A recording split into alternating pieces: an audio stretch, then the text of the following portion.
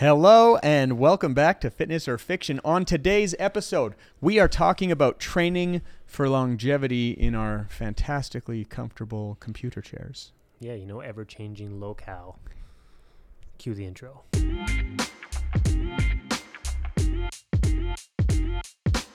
Welcome back to Fitness or Fiction, a podcast dedicated to cutting through the hype of the health and fitness industry. Every week, we dig into a new topic and help you wade through the real information to make solid decisions on your fitness journey.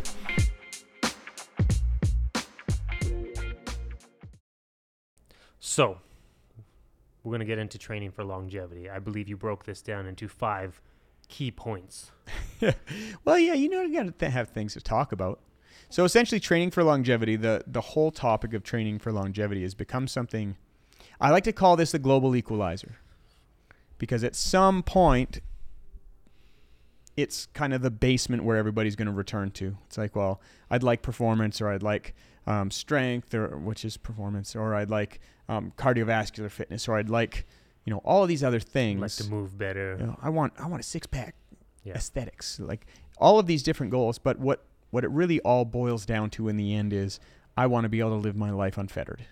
Mm-hmm. I like to call it physical freedom. In my brand with Howden Movement Academy, I often talk about realizing, attaining, and regaining your physical freedom. And for a lot of people, physical freedom can be random. So somebody who's afraid to take off their shirt at the beach, that could be a lack of physical freedom. Whereas somebody who can't bend down to put on their darn shoes, or I've had a client before that couldn't cut her own toenails. She couldn't access her feet. A client who hadn't slept for 18 years for a full night because of neck pain. At that point, that's when it becomes the global equalizer. Like everything comes back to, I just want to be able to live my life without this. Mm-hmm. So the whole training for longevity thing, it's like, well, how can I live my life without being held back by something and age gracefully, basically. And everyone probably is coming at it from a different angle, because everyone's in a different walk of life in their fitness. It's one of those things, too, that you start wanting to train for longevity once you start losing it. Yeah, well, at the end of the day, you don't realize how big the little things are until you can't do them. And it's like taking steps backwards or downwards. Like if you continuously walking backwards, eventually the journey forwards is going to be twice as hard, because you have to make up the lost ground and then add on top of it afterwards. That's right. And when you look at fitness trends I found a bunch of lists of fitness trends for the new year. I always look at it. And you're starting to see training for longevity, training for mental health, things like this. So the idea of training for longevity is a really important thing to discuss, and we broke this down into 5 different pillars or concepts. You remember when we did our episode on the Liver King? Yeah. Joe Rogan, he was talking. He's like, the Dwayne The Rock Johnson's training for longevity too. Yeah, he's training for Jack Levity, Just super jacked. Oh, dude. But that's not necessarily, there's some parts of that actually are really going to help him with longevity. It's like, more muscle mass is actually a good thing in a lot of ways, but I like The Rock. He's such a nice, he's got such good juju. He does. He's such a positive dude. Yeah, he's pretty good. I like him too. I don't want to talk trash about him. I like him. I also, though, appreciate honesty. Yeah, well, I think that fair.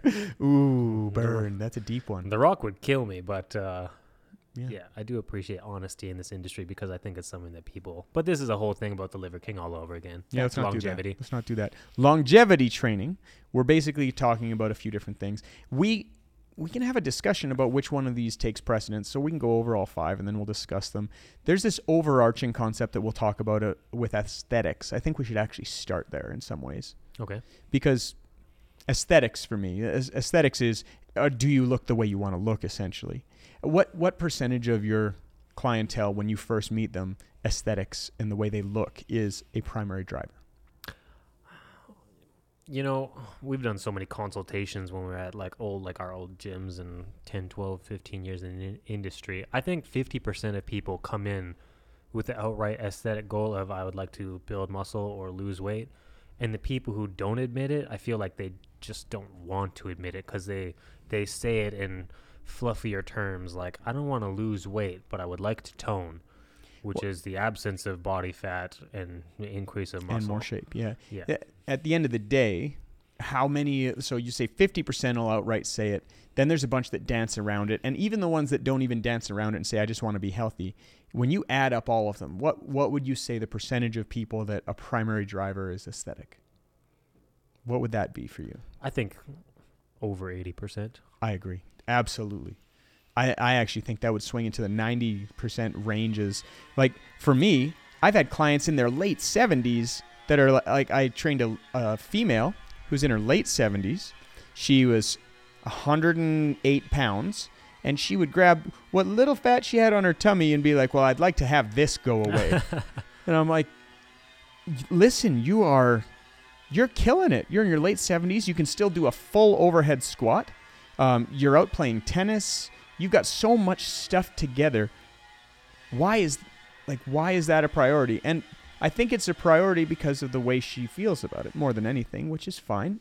It's hers to choose, but that just kind of drives home for me how prevalent the drive to exercise due to the way it makes you look and probably feel because of that is. I feel like the ones who don't outrightly ask for aesthetics as well normally have a pretty decent semblance of aesthetics. Like they're already pretty happy with the way they look, but now they're either have like an injury that they're trying to overcome, or they have some performance that they'd like to increase. But like in regards to, I want to look jacked or I want to look cute, they've already kind of got it on lock, so they're not going to say they need it.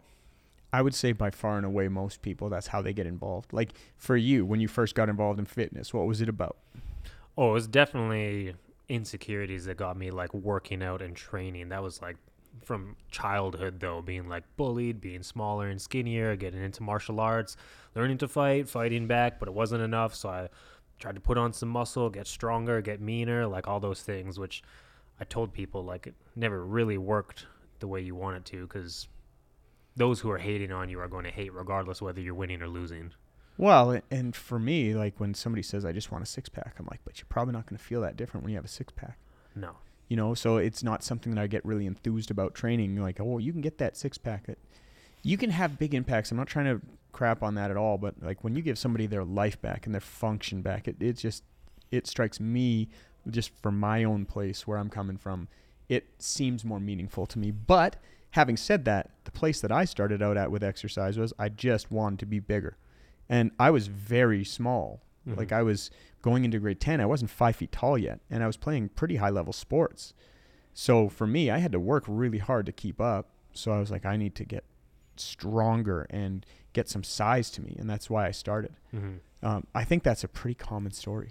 I think I tell a lot of people when I actually have like goal setting with them and such things like that, I actually tell them that, you know, I'm okay with an aesthetic goal, but I'm looking for some sort of performance-based goal as well, because generally you can hit the performance-based goals a little bit quicker and the aesthetics always come the slowest. But if you consistently set performance-based goals and keep hitting them and staying consistent, the aesthetics will normally come along naturally. Well, yeah, that's the other thing. Like it's an umbrella that's so funny, because training like you're looking for aesthetics can really help somebody in a strength sport or a performance sport as well. It really can. Mm-hmm. So like, I'm not trying to crap on it at all. I'm just saying that it actually takes a huge piece of the pie here. Yeah. Whether or not, like, I've had people that have heart issues. They're like, well, man, I just don't want to be so fat anymore. I'm like, so the way that people feel about the way that they look is actually a primary driver. And I don't think that should be run away from necessarily. Well, we are talking about, so like the five keys we have is aesthetics. Well, and you know, is that a primary key? I think if it's a driver to get them to get involved with exercise, it can be a primary key. So I would argue it is. Well, one of the primary keys was mental health, and aesthetics can go hand in hand with mental health, because if you look good and you feel good, you're going to stand up straighter. You're going to promote better energy. Isn't it cool when you watch somebody's posture change and you can just tell that they feel better about themselves? Yeah. I had one of my clients in here this morning, and when I first met him, it was just after COVID, and he had put on some weight, and I was just meeting him. I didn't know him. But he seemed like pretty kind of down on himself. Like he didn't seem super confident when I met him. Yeah. And that could have been, I was just meeting him. It could have been whatever, but I saw him today, and he was working out with two other people, and one of the guys that he was working out with was doing some sled pushes with him, and he outdid him pretty significantly. And just the way he carried himself down the track, He's a young dude, and you can see like it's a very similar thing to watching my 4-year-old. We come down the entire hill at COP. I've got him on a TRX, and he's laying down his corners. He didn't wipe out at all, and he carries himself different. Like you can tell it means something more than what it is. Yeah, it's proving to him that he can do something, that he's capable, he's good enough. Yeah, and that is exciting. mm-hmm. Like that piece is really exciting. So when we talk about mental health, there's a few different zones in here. And one of the things that I really don't like is when people say, well, exercise isn't mental health. I'm like, well, yeah, it is. Like it actually has impacts on the physiological size of your hypothalamus and also your frontal lobe. It hypertrophies both, changes all of the primary neurochemicals. Is it doing the hard work of seeing a therapist? No, it's not therapy. That's not what we're claiming here at all. Yeah. But you can set the chemical foundation to feel your best. And if you are seeing a therapist and you're doing consistent exercise above 65, 70% of your heart rate, you're actually going to have that work be more valuable because of the physical exertion that you're putting in. So I think for longevity training, if you were to look at somebody and say, hey, would it be valuable if you felt the best that you're capable of feeling today? I don't think there's anybody that would say no. Yeah. So when we talk about mental health, like you brought up an interesting thing when we did our pregame here. You were saying there's people that exercise actually doesn't make them feel any better because they actually aren't putting in enough recovery work as far as sleep and other lifestyle things like diet and whatever. Yeah. That they actually can't recover well. So they actually feel worse when they exercise. Yeah, and that's a small percentage of people, but like I said, like maybe 10% of the people I've worked with, they've definitely complained that like the exercise drains them. They don't feel better after the fact, even if like I'm dialing it back and taking it easy on them like we discussed. Like I'm not trying to just murder every single client I work with. So if I try to like meet them at their level, they still just... Most people we work with normally walk out of the gym feeling better. And that was my goal. Like when I used to mentor trainers, I was like, your job as a trainer is every client that leaves the gym after they see you should be leaving on a cloud. They should be going home feeling better, more energy, happier, all of the above. Like they just worked a job they dislike and they're tired, they're beat up. You need to make them feel better. And those people who don't feel better, I think it's because they're not doing the things on the lifestyle side, like eating better food and getting proper sleep and better stress management. And that's where the coaching comes in. Like for those particular people, if they're not willing to do that, sometimes for them, just getting into a walk, like they might not be able to recover tissues yet from doing some really challenging muscular work, but they could probably recover from like a walk and maybe start with like 10 minutes. Maybe a whole hour is too much for them. Yeah. But, you know, as far as longevity training, this is a key indicator. Like is your body, does it have the ability to recover? And are you giving it the tools to recover? And when we talk about mental health, for me, can your body handle stress and recover from said stress these are very important questions because exercise is stress. Mental exertion is stress. Yeah. And it's like, well, if I can't recover from exercise, how am I recovering from my other stressors? Yeah. So I think it's a really important thing to get on top of. And I would actually call that the kind of primary entry point for longevity training. Like for you, how does exercise impact your mental health? Like how do you recognize what it does for you? I definitely get more energy at the end of a workout. I definitely feel more confident and stand up straighter at the end of a workout. And that's probably like at least 75% or more of my workouts. 25% of the time I think I'm just trying to survive them, just trying to like get through them, and that's when they're more grindy. That's maybe when I'm not quite as recovered, not like quite as well fed and things like that. But 75% of the time, they always make me feel better. I find that I'm more present, less stressed. So with my new son, Jackson, like after a workout, I'm more present with him. I'm more engaged with him, and I'm able to be more patient with him and more empathetic to the changes that he's going through. That word for me, patience, that's a big one. Like for my kids, when I'm not exercising the amount of patience that I want to have with them, it is so hard on me. I just feel so bad. Yeah. And yesterday, first thing in the morning, wasn't feeling great at all. I was feeling kind of stressed out. I didn't have a great sleep. I would wake up and I was thinking about work and things like this, and that's not normal for me. But my whole family had COVID over Christmas, so I hadn't been exercising for a while and whatever, and I did a really solid workout And it was not a workout where I'd leave being like bouncing on air. I'm like dragging my leg. I was beat up. It was a big workout. Yeah. But man, did I feel better that night. I found my general state of goofiness had restored. Yeah. And that's something, I know that there's something off with me when my energy level is normally doesn't leave you that much. Yeah, like if I don't have my goofiness, I know that there's something going on. Joe Rogan actually has a lot of good motivational pep talks on YouTube. If you just search Joe Rogan motivation, he talks about that, and a little bit of it is, he's like, if you do something that's so stressful, like a really brutally hard workout, and a lot of people don't even do that. We're talking about just general workouts. But if you do something super challenging and it's the hardest part of your day, then all the other stressors throughout the day become easier relatively on the scale, because you just put your body, like if you just went through a hard workout like strength and conditioning, it's like you just fought a bear and won because you survived it and you came out of it, and you have all the good hormones and endorphins running through you, that the rest of the stressors through the day are not that big of a deal. Like being 20 minutes late for the family dinner is kind of like, it is what it is, instead of getting all worked up about it. Yeah, and well, that's why people talk about eating the frog first, right? Yeah. Get the workout done first because everything else is easier. I'm totally behind that. Like I literally left the workout yesterday feeling like a happier person. And it was a grueling workout. Like it was a tough one. But man, did I feel better afterwards. You know what's got me? I've been doing high intensity cardio on my rower, 30 seconds on, 30 seconds off, 8 rounds. By round 4, I'm like, do I really need to do 8 rounds? Like, do I really need to? Like, I'm already getting my ass whooped.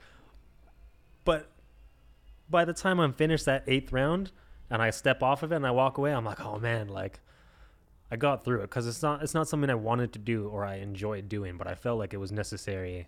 It's necessary for my goals right now, or for my longevity needs. You prove to yourself that you can do it. And I think that's heavily underestimated in exercise. And that's still one of those things, I think people's mindset when they go into that, because, me and you are human too. So round 4, I was like, oh man, maybe I should only do 6 rounds. And then like the 5th round, I'm like, survive this one. I'm on the 6th round. I'm like, okay, only 2 more. And on those those last 2 rounds, I pulled harder on those last 2 rounds, because I'm like, man, it's home stretch now. Like, let's go hard. Like, get everything. That internal monologue is so important for resilience, man. Like early on in my lifting career, that was the most important thing. I was hiding that I was working out. It was only body weight because I didn't have anything. It was grade 9. I worked up to 150 push-ups. And I remember getting to 20 and being like, this sucks. And then be like, okay, only 130 left. Oh, that's a big number. I'm going to get 10. Okay, nice. We'll call it 120 left. Let's just get to the next 10. And like these little negotiations with yourself and things that you're overcoming and strategizing just to get to the next rep and realizing there's more there, that sort of thing, it shows you the kind of character you have. Yeah. And proves to yourself that you can overcome things that aren't easy. Yeah. I think it's super important. I get greasy with those on like my weighted chin-ups. My chin-ups are actually probably one of my strongest attributes of my performance, but because I hate them so much that I train them really, really hard, because I found chin-ups back in the day were super, super hard, but I thought they were like, one of the best things to develop like a nice strong back. And now when I do weighted chin-ups, if I'm only shooting for 5 and I have like 100 pounds on the belt, I'm like, the negotiation that you're talking about, I'm like, could I do one more, like gun to my head? And then I try to grind that one more out, and then I come back down to the bottom and my same question, could I probably do one more? And I like sit there and grind and fight for those chin-ups, just because I remember that it was really debilitating to go into the gym and not be able to do 10 chin-ups, or like struggle to do 5. And you actually see a lot of people won't do chin-ups because they're so challenging. Yeah, I really do think that as far as longevity training, you might not need something as aggressive as a pull-up. But like when you prove to yourself that you can step forward, even if you've taken some steps back, if you've proven that you can still take a step forward, it lets you know the game isn't over. Mm-hmm. And that is a really important thing. I hate it when I have people that either A, have a condition, or B, are a little bit more experienced than some people. They're like, well, I'm 64 years old. I can't do that. I'm like, it's a weird thing. Like, why don't you see what you can do instead of telling me what you can't? Yeah. So I really do think the mental health side of thing, it's going to make you feel more positive in most cases. It's going to allow you to work through some things and see what sort of resilience you have today. It's going to show you that there's still some upside coming. It's going to set the stage for allowing you to express what you're capable of right now, which is, it's so important. I actually think that that's the first one to talk about for sure. Yeah. for me, another, like, if we're just beating a dead horse with this, like the mental health thing too, is like, for me, a lot of it, I think for you as well, is like setting the example for my children, like setting the example for my son to show him that, like, yeah, dad's strong, but dad struggles on all this stuff too. And like, when you start doing stuff and it's hard, like, you've seen dad struggle but persevere and like keep grinding even though it's hard. Like, that's like part of setting the example of. Yeah, I think one of the most valuable things about the gym is you get the most positive out of failing.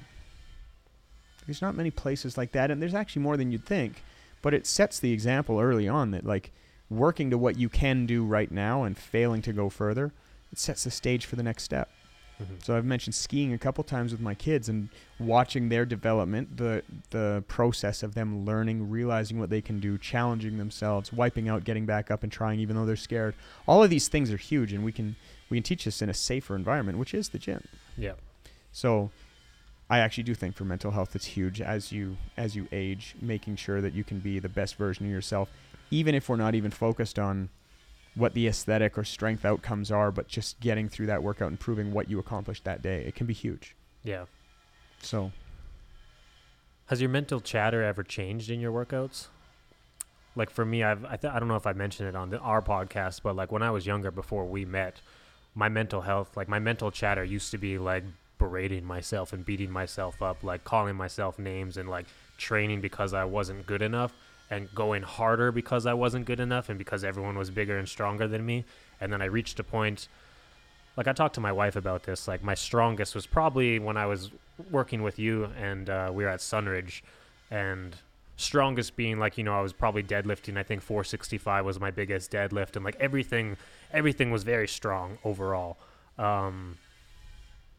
And my mental chatter at that point, I kind of realized, changed significantly. It was no longer like, I wasn't like doing heavy lifts or doing challenging things, berating myself about it. It became more play and fun, and like walking up to a challenging movement was like, man, this is what we do. Like, oh, I'm going to do this because this is fun. Like, I want to give this my best. Go to work. Yeah, I'm about to go to work. Like, have fun rather than beat the crap out of myself. And it actually makes me feel a little emotional, because if I really truly remember berating myself, it's kind of sad, like how much I used to mentally abuse myself. Like, I didn't need bullies to tell me that I was weak or small or skinny, because I did it to myself more than anyone else would. They were never as hard on you as you were on yourself. I don't think that's just you. Well, I just mean like everyone in general, right? Yeah. No, I'm saying like I don't think that's unique to you at all. I think it's tough for sure, especially being honest with that. And I say that though, like hoping that people, if anyone's listening to this, they gain some awareness on that, so they can maybe start guessing their own mental chatter during their workouts, because it's not, that aspect of mental health is not healthy if you're just training to talk shit to yourself or abuse yourself. Yeah, you know, for me, when you talk about changing, I've always been an optimist. I've always been pretty positive. Always really hard on myself and wanting to push further, almost to a fault. But, you know, I've had to change my own mental chatter because I can't do stuff that I used to be able to do right now. Yeah. And those two words at the end are super important, I think. I don't like to hear I can't from people, but if you were to say, Curtis, hey, what's your best lift on X or Y? Most of them are not what they were. Mm-hmm. And there's stuff I'm dealing with as far as neurodegeneration that's going to impact things a little bit. But I haven't given up hope that I can get back to some sort of semblance of performance on that. But it is really hard when you're picking up something that's like 50% of what you could do at one point, and be fully engaged and fully excited to do that. Yeah. So for me, a lot of what's changed isn't my approach towards, you know, let's go to work. That's been kind of how I was and how I am. But the big change for me is like, it's okay. The goal today is to do better. It's not to be the best I ever was today. It's to do better and prove that I can still make progress. And that's super important for my game. Yeah. So your mental chatter's kind of changed over the past 3-4 years. Yeah, especially since 2014. Yeah. It's been a big change, but giving yourself permission to perform where you're at today and still striving to to be better, I think is a really challenging but important balance to strike. Yeah. Especially as you get past like 35 years old and you're starting to get into the range where continuing to progress to what you were doing before you had all the extra things in your life and extra responsibilities and time Are you calls. saying that because I'm 34? Yeah, just wait till you turn 30. No. You're done. Right around 35, your connective tissue actually does change pretty significantly. There are some positives that come from that. Like when you bulge a disc, it actually can recover faster because they're more fibrous. But your connective tissues do change pretty significantly around that time. But people that are over 35, they also tend to have a lot more on their plate. Usually by that point, you've got a family, you've got a house, you've got like all of this stuff. So it's like you can't just focus on work and exercise anymore. You have responsibilities. Even recovery to that point, like Totally. my recovery is, my mental recovery is harder because I have less me time. With Jackson's only 3.5 months old. I can't just, there's never really a point where I get a complete shutdown. Like before Jackson, I could have just shut down completely. You might have forgot what that feels like because it's been a hot minute for you. But it's been a while. It's been a couple of years. But yeah, there's like a difference in before. It's like if I need to shut down for a Friday night, I could just play video games all night and just shut down and chill and relax. And now Jackson either needs attention or he's awake or he's napping and he's going to be awake soon. Like it's like having one eye open. You gotta see what's going on. And for me, like I often say, having kids and animals is challenging because animals are a little bit of responsibility. Kids are more. But the two of them together is it's a matzo ball. When we had 3 dogs at our house and we had 2 kids, I was kind of getting to the point like, man, I just can't give these dogs much more. Like I don't have much left. So now, like after our dogs passed away, I was like, I don't think that we need dogs right now. We got enough. Like we got 3 kids. That's enough. So that's kind of where we'll stick. Yeah. But at the end of the day, to kind of refocus back in, the mental health thing, exercise is not a replacement for a therapist at all. And I think a lot of people need to realize that sometimes you just need someone to talk to. Mm-hmm. It shouldn't be a crutch that you lean on instead of going to talk things out and do some of the work that's required. But it is something that's going to optimize where you're at. So especially if you're putting in the work that you need to outside of that, it can be a big deal. I like the fact of like optimizing, like especially that chemical imbalance like in the body. Like if you work out and then talk to your therapist, or if you're exercising and then talking to your therapist. It's kind of like I told you that documentary on Netflix, Stutz. Yeah. Is about Jonah Hill's therapist, and he's like, I won't work with somebody unless they're actually willing to exercise. You don't need to be exercising currently, but if you're going to chat with me, like, you need to be open to the idea of trying to do some exercise. If you can't recover and you aren't chemically primed to take in what he's giving you, I understand where he's coming from. Like I said to the chair of psychology at U of A, I said straight to him, I was like, yeah, the work you do is fantastic, and I love that you're educating people to come out and work through what people are dealing with and meet them where they're at and whatever else. But I will tell you straight up front, what you do is optimized by somebody exercising, period. Mm-hmm. If you do the exact same work with somebody who's not exercising and that same person was to exercise, you would have a better outcome. I could even remember times with you, not truly specific times, but like, you were managing me back in the day, like you were the boss, and I could recall coming to you like the world's ending around me, like, oh, Curtis, the world is falling apart, and you could be like, well, let's do a little workout first and then we'll go get some food and chat, and we do a workout, and it goes from the world's falling apart to things just suck a little bit right now, which was a hop, skip, and a jump better than the world's falling apart. It wasn't like everything's awesome, but at least that little kick and boost. So when we had a conversation about what the actual problem was, we could have a more constructive conversation because I wasn't in everything's on fire mode anymore. Yeah, it just gets you out of that kind of alarm state, right? So it's an important place to be, but when we start talking about mental health, it's a big matzo ball. We can probably continue to talk about this another time, and we'll actually probably break this one up into a few episodes. Yeah. But, to start out this conversation, most people start exercise with the idea of aesthetics in mind. And then once they kind of walk through that first door, they're going to start seeing that there's a lot more that it can give you other than what they thought, which is just less fat, more muscle, or shape, they like to say, whatever, looking better in general. Once they start realizing, oh, wait a second, I can deal with this issue that I've had with my shoulder or knee for ages. I can I can take control of my own mental health, the way that I feel. I can feel a little bit better, and that allows me to go and do the other work. I can do things that allow me to live my life and do the activities I like to do easier. I think that's a really important impasse for people to walk through and just have that open up. In our next episode, we should probably talk about the other pieces of the puzzle. And, I alluded to it. We have mental health. We're also going to have cardiovascular fitness. Then we'll talk a little bit about the concept of performance and how that fits in. And we've already talked a little bit about the aesthetics realm. Am I missing? Oh, mechanical, yeah. So mechanical, the ability to kind of have your joints go through a range and have strength in those outer ranges and whatever. But each one of those will be a fun conversation, because with that lens of longevity, it changes what your intentionality is behind your goal. Mm-hmm.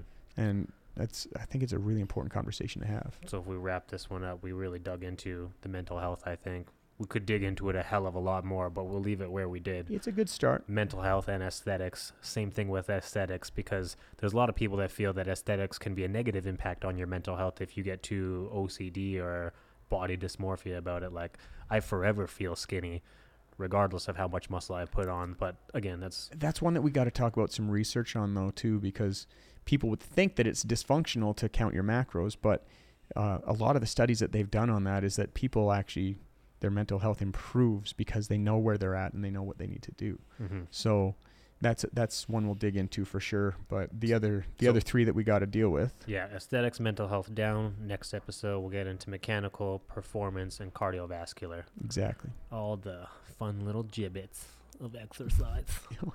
A gibbet? Gibbet? That's a unit of measurement. Okay. It's probably on a scale you never heard of. If you learn nothing else today, look up the gibbet, unit of measurement. Yeah, it's like a jiffy. A gibbet. Well, thanks for joining us for a gibbet. We had a good little jibber jabber. Hopefully, we'll see you next episode. If you'd like to jump below and just throw us a like, follow, and we'll see you next time we go. Peace. Thanks for joining us this week. We appreciate your support. If you enjoyed this episode, we'd love it if you would subscribe, follow, and throw us a like on YouTube, Spotify, or Apple Podcasts.